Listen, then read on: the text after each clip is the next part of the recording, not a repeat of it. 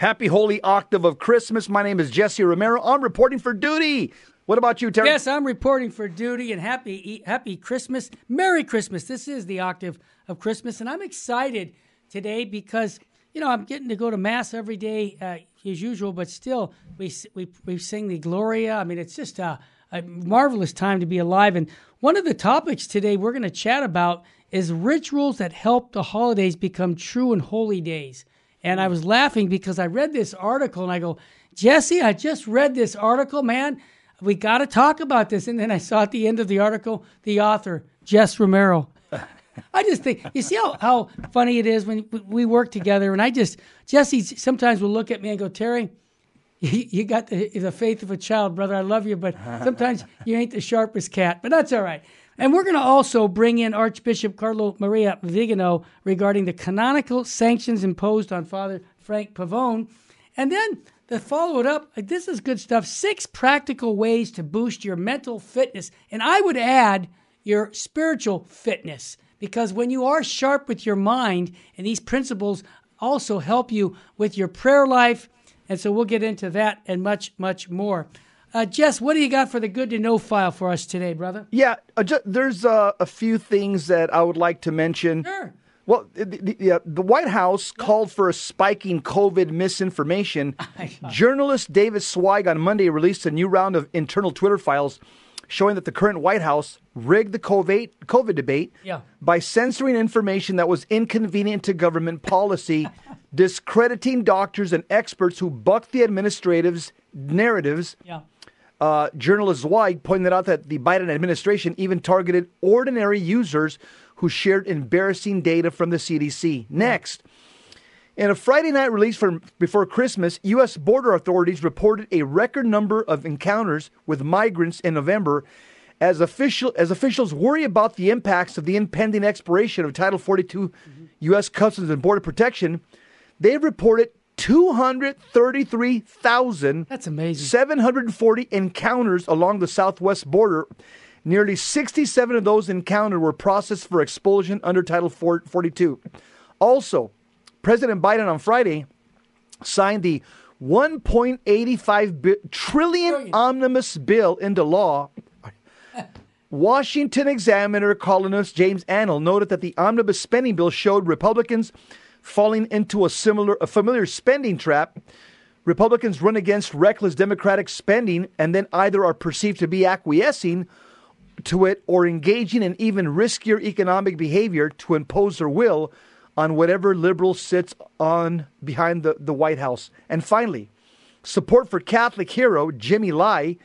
As Catholic dissident against the Chinese Communist Party, Jimmy Lai spends his 3rd Christmas season in jail. School children are sending him messages of support.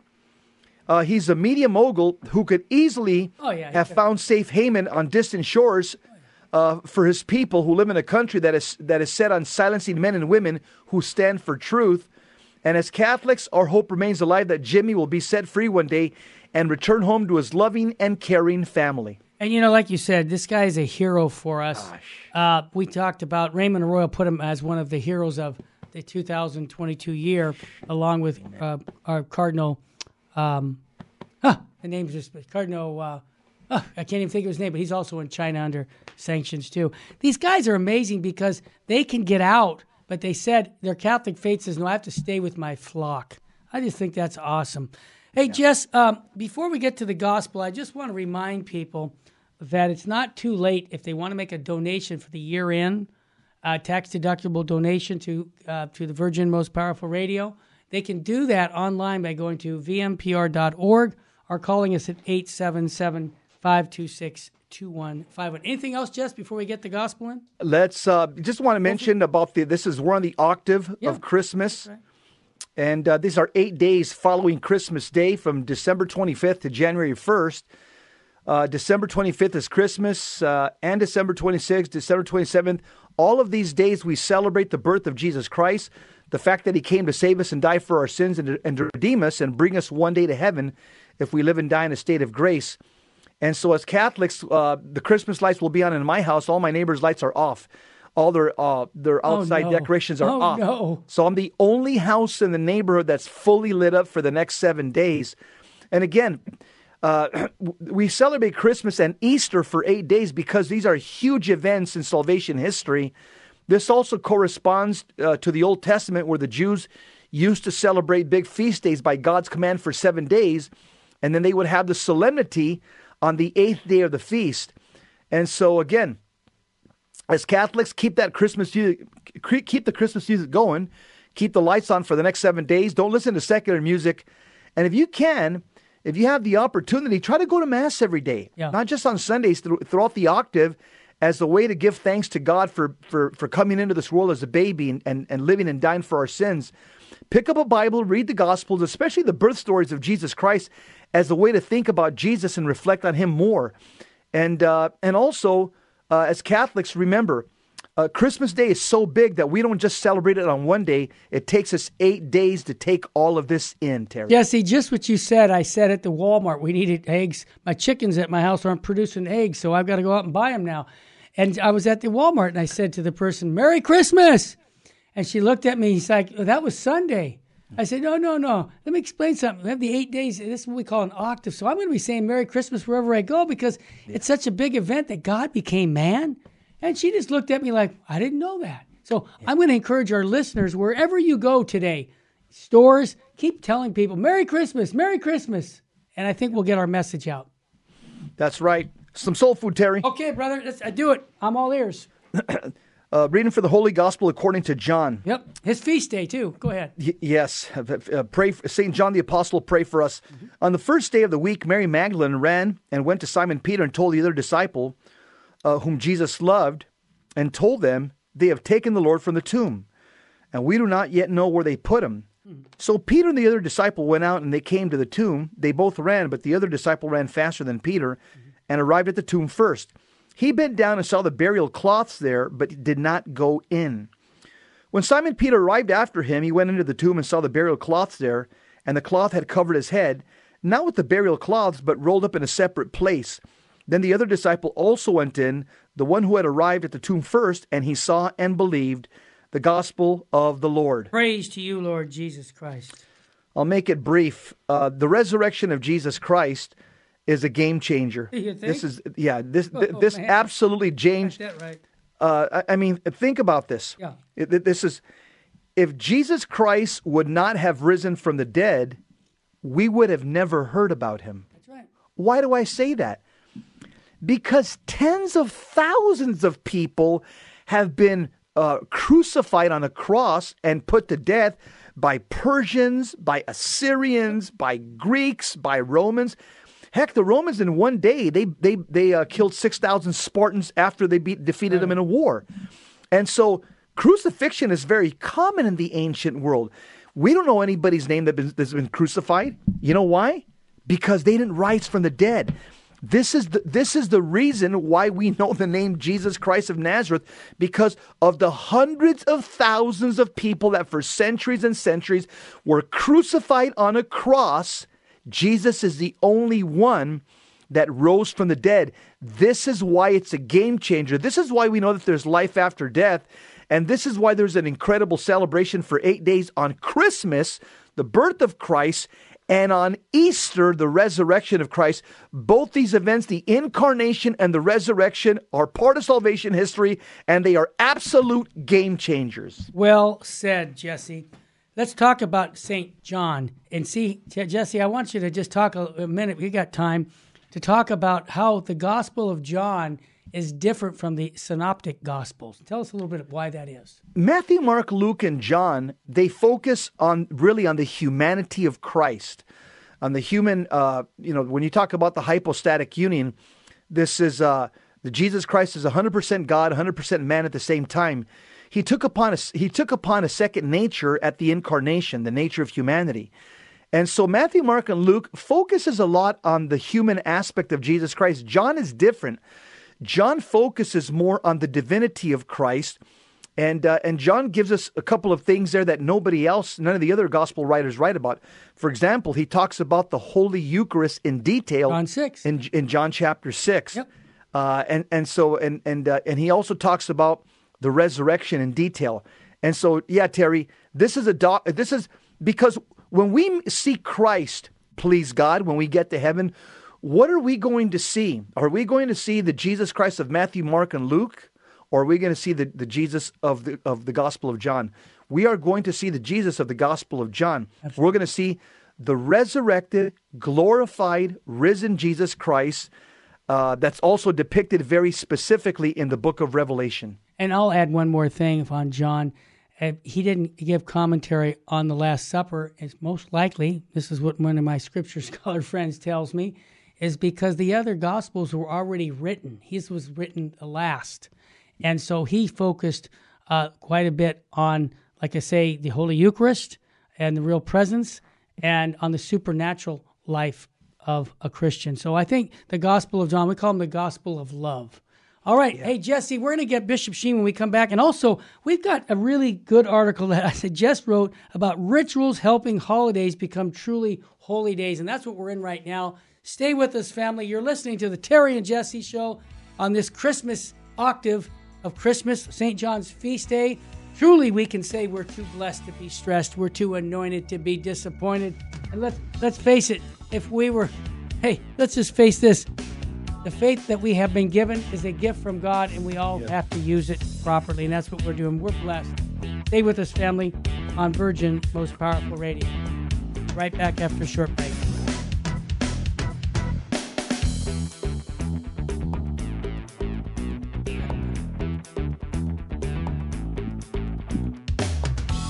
Hey, let's bring Bishop Sheen into the smartest guy in the room. Full steam ahead. Here's what he has to say. It's so appropriate about God becoming man. You know, what humility that Jesus did. Okay, here's what Sheen says. Pride is at the peak when man cuts himself off from any relationship to God and thus makes himself a God. He elevates his relative character into an absolute, very much like a carbon copy calling itself the original. Jesse, if that doesn't describe the world right now that we're in, I don't know what does, because what Fulton Sheen is basically saying is that's been a problem for mankind since day one, that they've always wanted to be God, and our pride has always gotten into the problem of saying, no, I want to do it my way, not God's way. Okay, that's what I wanted to bring up with Sheen. I'm ready, Jess. Hey, Archbishop Vigano, Carlo Maria Vigano, he weighed in on the canonical sanctions imposed on Father Frank Pavone, who, again, he's the national director of the Priests for Life, the largest pro-life ministry in the Catholic Church. He's a well-known pro-life activist, and he's been dismissed from the clerical state for the accusations are blasphemous communications and persistent disobedience to his diocesan bishop. Here's what Vigano says. These are his words, Archbishop Vigano, on Father Frank Pavone's situation, quote, "So we are taught by scholastic philosophy the action of every being depends on the nature of that being. It follows that a person's actions are consistent with who that person is. We find confirmation of this principle of ontology in the canonical sanctions recently opposed by the Holy See on Father Frank Pavone, a well-known and appreciated pro-life priest, who for decades has been committed to the battle against the horrible crime of abortion.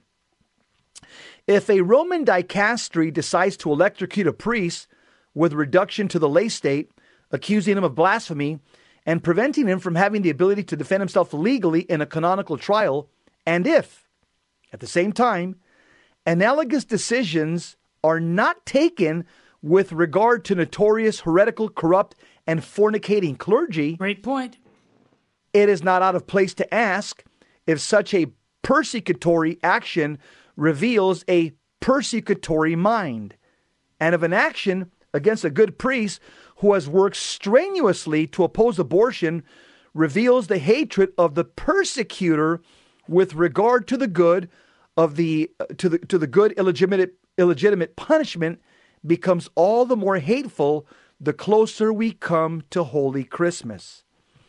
If we consider that by the killing of innocent children, the enemy of the human race wants to kill the infant king, he writes about Pope Francis. He says that Pope Francis eclipses the Catholic Church, or Pope Francis's papacy eclipses the Catholic Church with its arrogant occupation of leadership posts and scandalously abuses its authority for a purpose opposed to that for which our Lord, the head of the church, has intended it.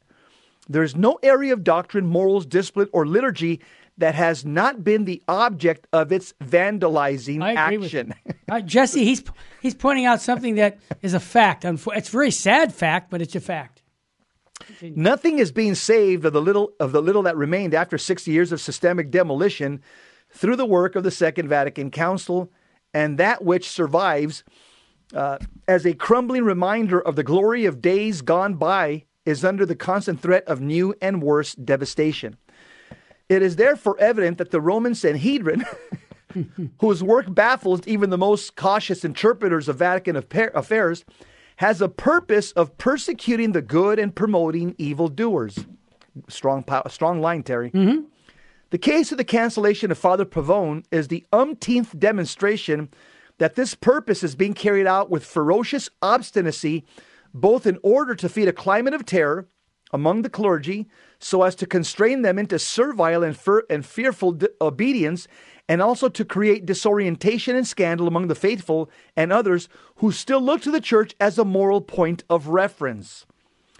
All of this is happening at the same time that the Jesuit priest Marco Ivan Rupnik, on whom a sentence is pending for very serious canonical crimes that carry with them the punishment of excommunication, latae sententia, has his canonical penalty remitted by his Jesuit confrere, the Pope, and companion who lives in Santa Marta, and while the Roman Curia is infested with unpresentable characters who are notoriously corrupt and heretical sodomites and fornicators.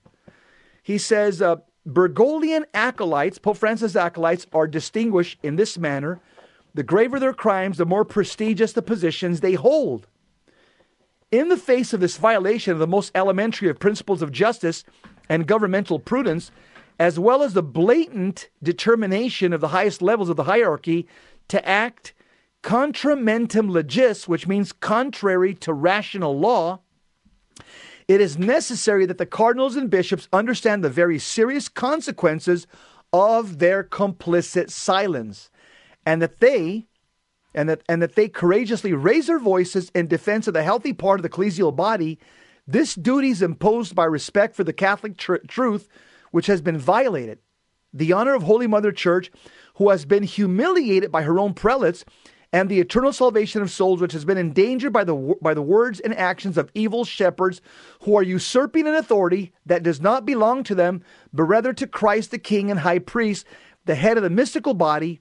If serving the church and defending the life of innocent creatures in this time of apostasy constitutes a crime worthy of dismissal from the clerical state, while promoting abortion and gender ideology and violating consecrated virgins, he's thinking it nice.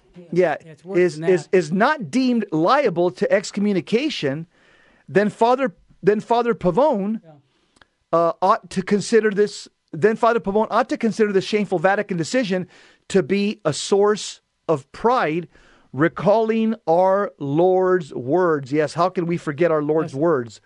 He says in Matthew 5:11, "Blessed are you when they insult you and persecute you and utter every manner of evil against you falsely because of me."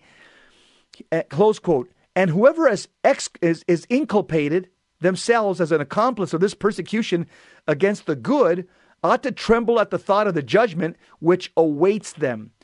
God is not mocked, Galatians 6:7, Archbishop Carlo Maria Vigano. I would also add something. Father Frank had a Christmas message on his website. I encourage people to go to Priest for Life and listen to that. But I want to make two big points, Jess.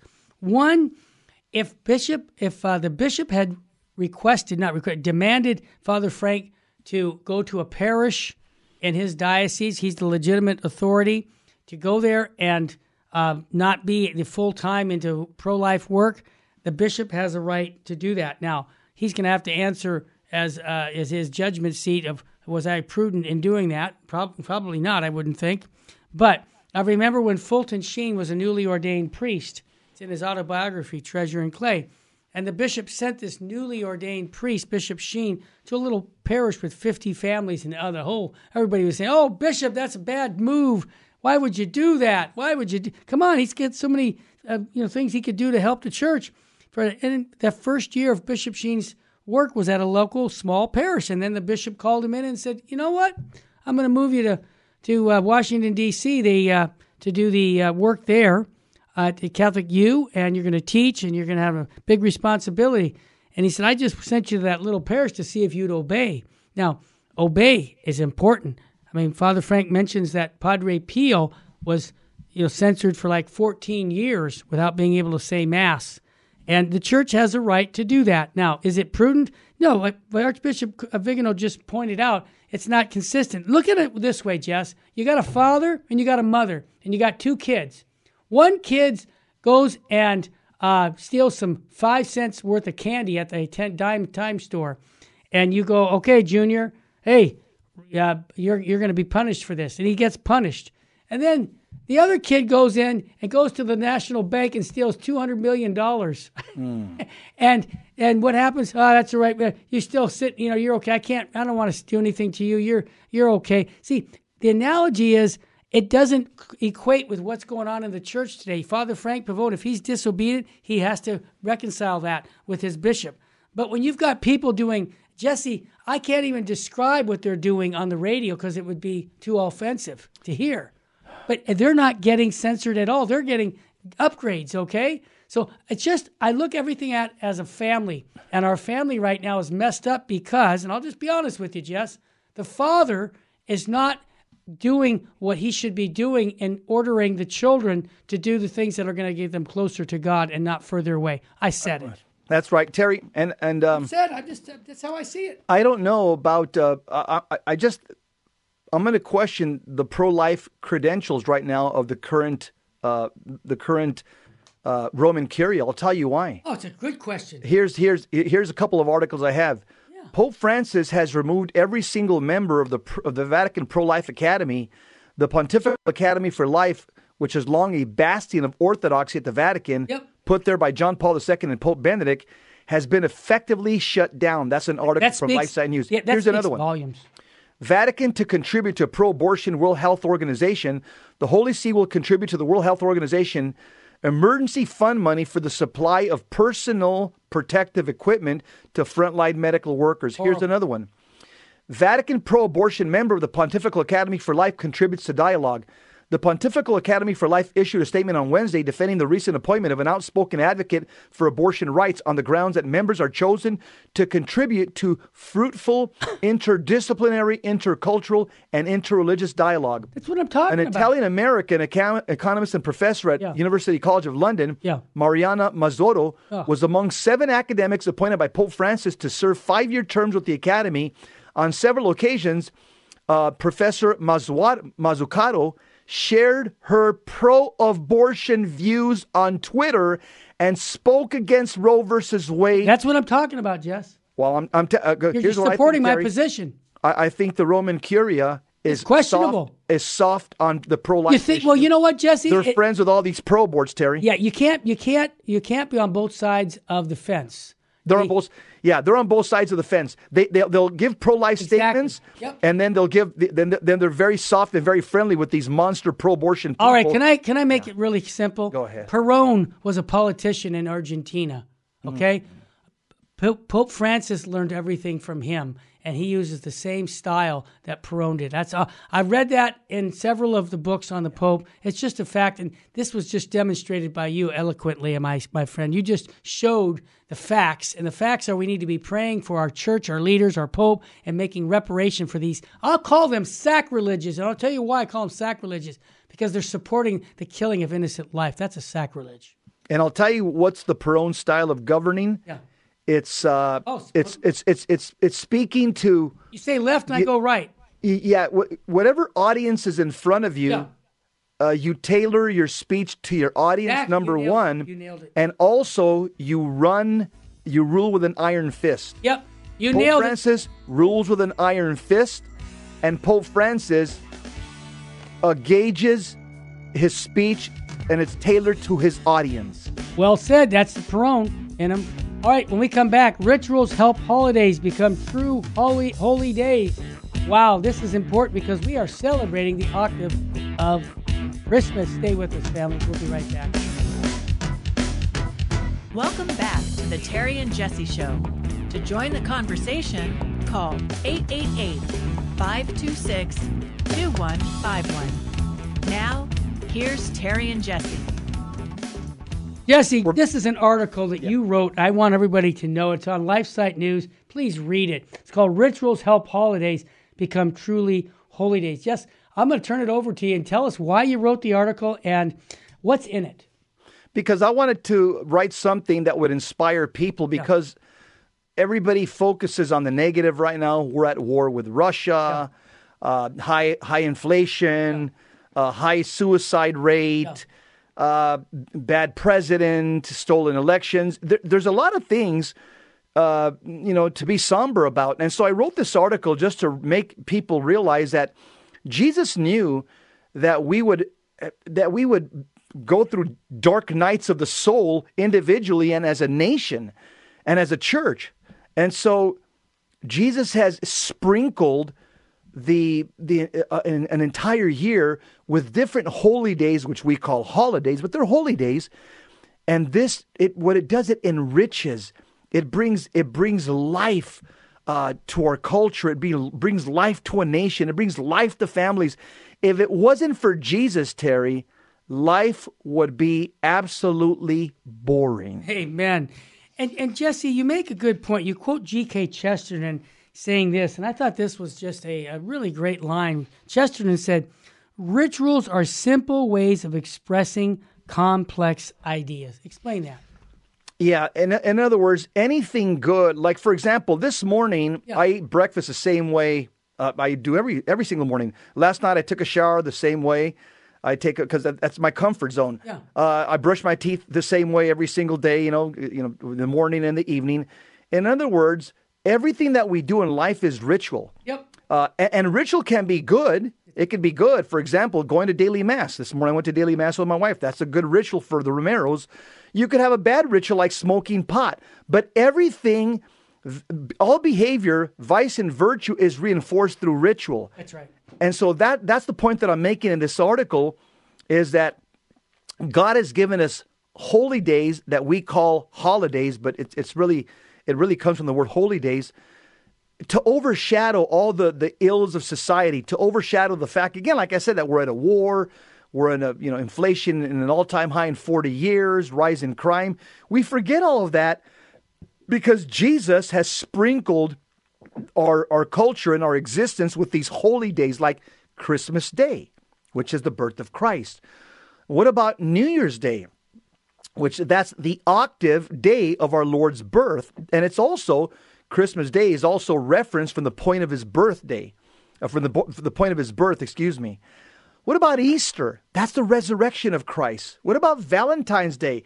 Well, that's the martyrdom of a Catholic priest who was killed for preaching the love of Christ. Well, what about St. Patrick's Day? Well, that was a Catholic bishop exorcist who drove out the occult from Ireland. Why did he do that? For Christ. Amen.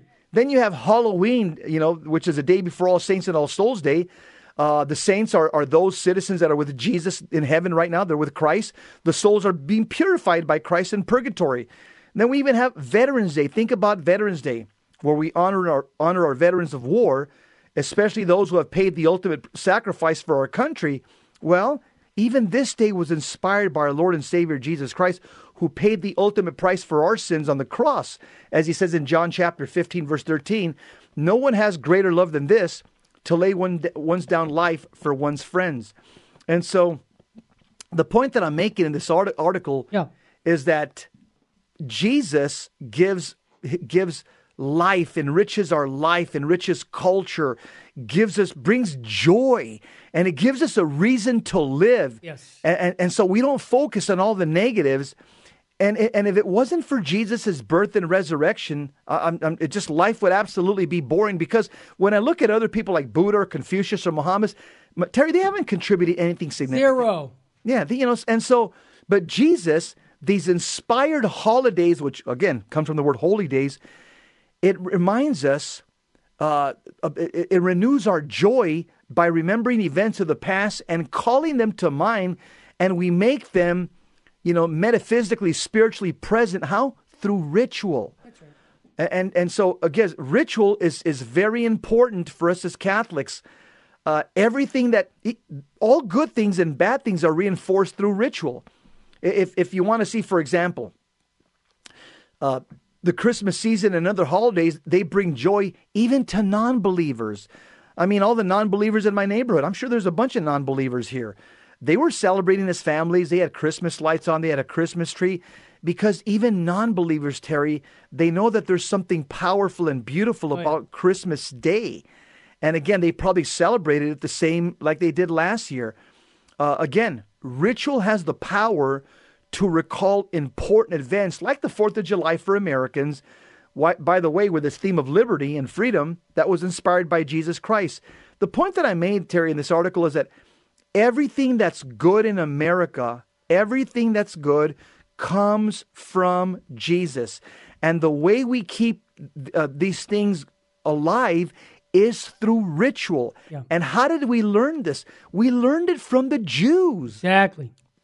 The Jews are the ones that taught us that anything that's worth remembering has to be commemorated through ritual. That's why the Jews, they celebrated Passover with rituals. Oh, and by the way, Passover prefigures Jesus Christ in the Holy Eucharist. And this is, think about this as pretty powerful. The Jews were kicked out of their country in 70 AD by the Romans. Right. They were decimated. Yep. And the Jews were wandering in different countries around the earth. They had no country to call home up until 1948. Well, guess what? That's when the United Nations, after World War I, gave them Israel back.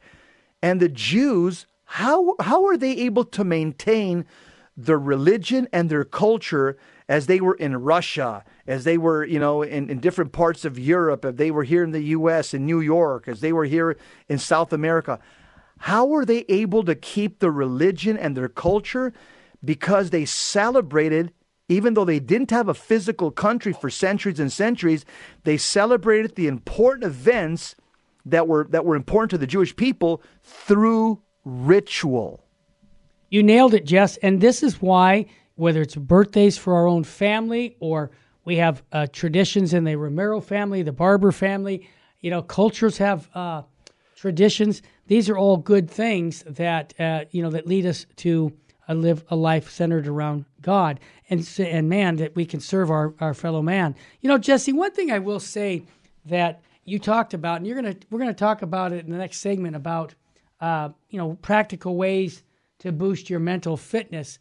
But, one of the ways that you help, get closer to Christ is by having holy exercises. Mm-hmm. And what I mean by holy exercises is, like, for example, I wake up in the morning, I say my prayers, right? I do my meditation on the readings of the day. I go to Holy Mass.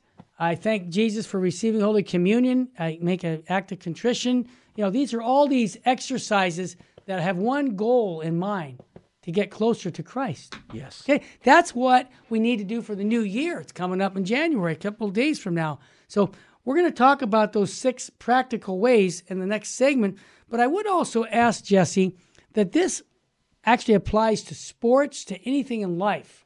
For example, Jess Romero, for those who didn't know, was a kickboxer. And he boxed for both. He did both for the police department, the sheriff's department.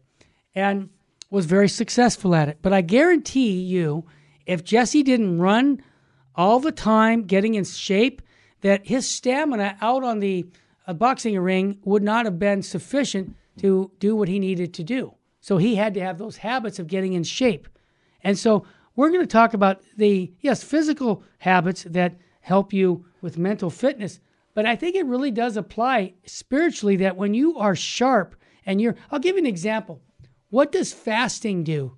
Sometimes what I find that when I'm hungry from a little fasting, that my mental awareness gets really sharp, Jess. And I'm really like, my mind is like, wow, I'm just, I'm on it. Like, because I guess the adrenaline is kicking in or something.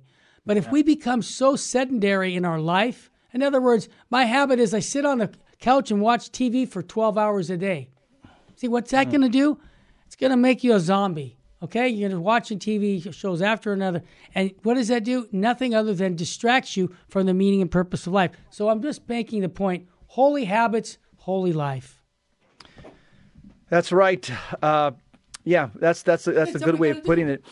Yeah, one more thing that I did forget to write in the article. I forgot to also mention Thanksgiving's also been inspired by Jesus Christ. I mean, that's completely Christian. The word Thanksgiving is what Eucharist means, Thanksgiving. Yeah, and so Thanksgiving is another day that's been inspired by the Lord Jesus Christ. In fact, in Scripture, it says it hundreds of times.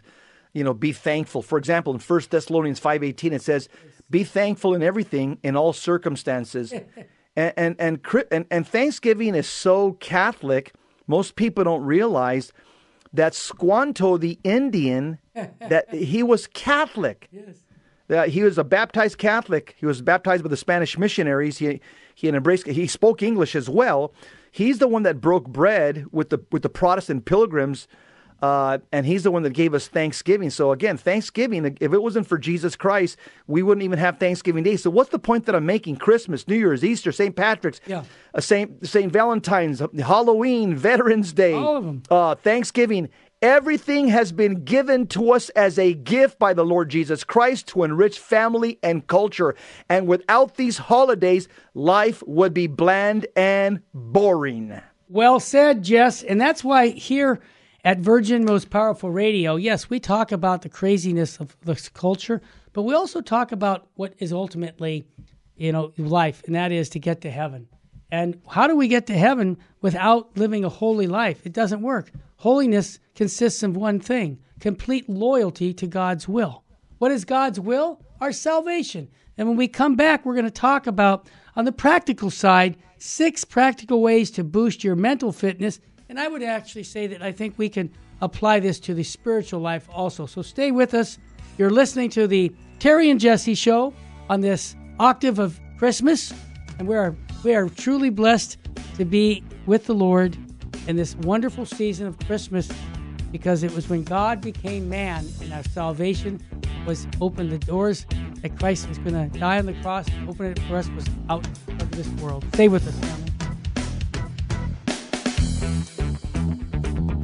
Welcome back to the Terry and Jesse Show.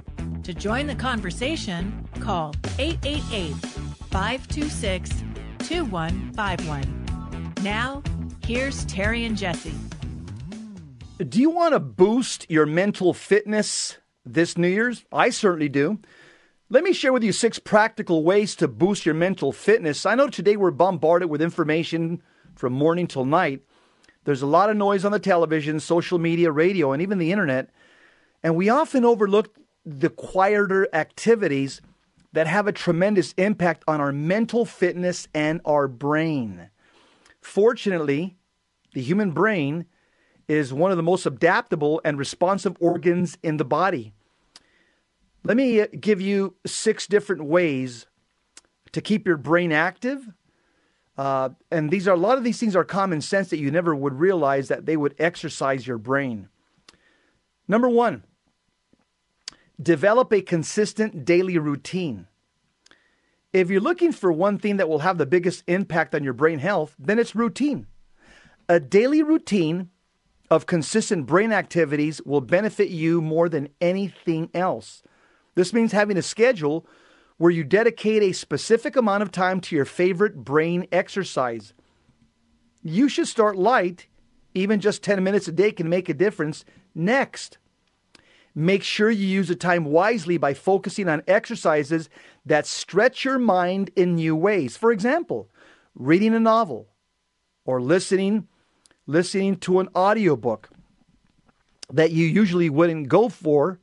It'll help improve your vocabulary and understanding of different writing styles. Number 2, read books. You may well have heard this advice 100 times before, but don't ignore it. Reading is one of the easiest and most enjoyable ways to exercise your brain. It's also a proven method to improve your memory, concentration, and problem-solving skills. There's lots of different genres to choose from, so you can stretch your brain in different ways. For example, a novel with lots of descriptive language will help improve your vocabulary, while a science fiction or fantasy book will test your understanding of new worlds.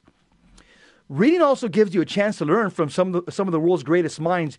You can read the biographies of successful people in any industry, or read the works of philosophers, poets, and novelists. It's up to you. I specifically prefer spiritual reading, if you ask me. Again, a lot of people prefer audiobooks, and it typically increases their speed to 1.5 times in order to consume the content quicker and inevitably consume more books overall. And if there's one life hack I can suggest for book and audiobook lovers, that is to learn to increase the speed at which you consume information. There's a multitude of information out there to be consumed, yet it's severely limited by one's time. Number 3, learn a new language. Learning a new language can have enormous benefits for your brain. It'll stretch your mind in new ways as you try to grasp the various rules and patterns of the language. It'll also challenge you to expand your vocabulary and improve your memory. If you want to get the most out of learning a new language, try to do it with a friend. Working with a partner will help you stay motivated and push you further. It's also a great way to build new relationships and share ideas and advice with others who are learning as well. You may not be able to speak the language fluently right away, but don't let that deter you. Consistency is the key, and working towards the goal is a great way to keep your brain active and engaged. And once you've learned the basics, you can always keep going and improve your skills even further. The author to the article writes, many years ago, I traveled to Spanish-speaking countries, Cuba and Mexico, a couple of times. I was also dating a Latin woman and had taken a great interest in learning Spanish. Aside from picking up a few words here or there, I took it upon myself to go to Spanish classes and listen to translation audiobooks while I slept. Another thing I would suggest is try listening to audiobooks or reading before going to bed. You can certainly listen to audiobooks during the initial stages of your sleep cycle. Many audiobook apps will allow you to set a timer, or you can set one with the phone itself, which will stop playing the book or after a certain amount of time. When you sleep, your brain goes through the process called consolidation before it transfers information from short-term memory to long-term memory. Studies have proven that language learners who were listening to language tapes during sleep were able to recall the newly learned words better than those who didn't. This was actually the case for me, the author writes, and I would awake the next day understanding just a bit more Spanish than the night before. Full disclosure, the author writes, I haven't traveled to Latin countries in many years, and no longer with the Latin spouse, and thus gradually stopped practicing Spanish. Here's another thing to exercise your brain. Play games. You probably associate games with childhood games, but they're also great for your brain. They're a fun, interactive way to exercise your brain and can improve your memory, problem-solving skills, and attention span. You can even play games designed to improve your mental health. There's a lot of different games that will improve your brain or benefit your brain, both traditional board games and modern video games. You could also challenge yourself to learn a new skill-based game like chess or Go, that has a reputation for improving, because it has a reputation for improving problem-solving skills. If you're looking for a quick and easy way to exercise your brain, games are a great choice. They're accessible, cheap, and can be played almost anywhere, from on the bus on the way to work to on your phone during a quick break. The next, point number 5. Exercise your mind with puzzles and quizzes. Puzzles and quizzes are great ways to exercise your brain and test your knowledge at the same time. You can try out different puzzles, such as crosswords, word searches, and number puzzles. These are great for improving your attention span and problem-solving skills. There are also lots of puzzle and quiz books out there that can test your knowledge of different subjects. You might want to try out a book of general knowledge to improve your general knowledge, or a book of general science facts to improve your scientific knowledge. Quizzes are also a great way to test your knowledge.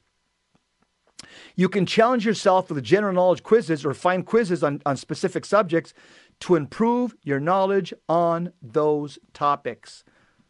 The author writes, when I was very young, I would watch my grandmother complete huge puzzles, which were spread across the dining room table of her home.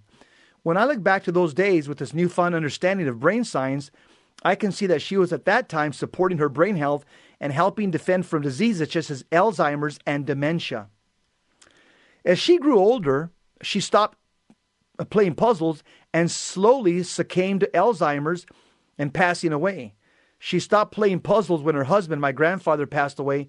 And though I'm not saying correlation equals causation, however, the reduction of brain-building activities coupled with stress of her husband passing certainly had major impacts on her mental health. Finally, number 6, physical activity. You may have heard that brain exercises and physical activity are great for your mental health, but did you know that the opposite is true? Physical activities is one of the best ways to keep your brain healthy and can improve your thinking skills as you age. There are different forms of physical activity you can try out to boost your brain power. You could try a new sport, join a gym, or go for a run or walk in your local park. You can even try dancing if that suits you better. It's up to you. Physical activity has been shown to improve thinking skills and mental health because it releases healthful chemicals called endorphins.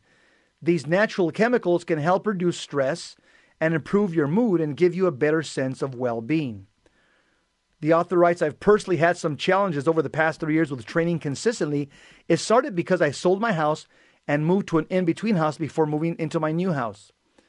This resulted into my home gym being packed in storage for months, and upon moving into my new house, I renovated my garage before placing the gym inside. I've kept different gym memberships all this time, but have not consistently visited.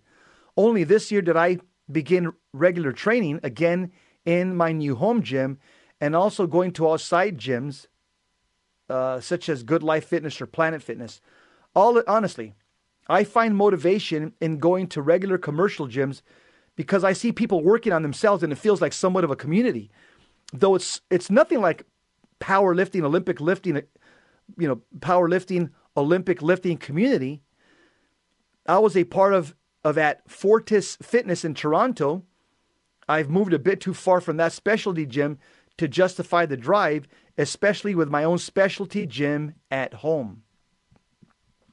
Here's the bottom line.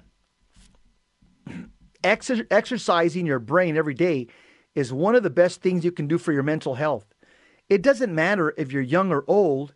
Everyone can benefit from challenging their mind and squeezing every last drop out of it. You don't have to invest hours of your time either. Just a few minutes a day can make a big difference. Best of all, the majority of these exercises are free. There's no excuse not to get started. Remember, exercise is free. You don't have to ask the government permission.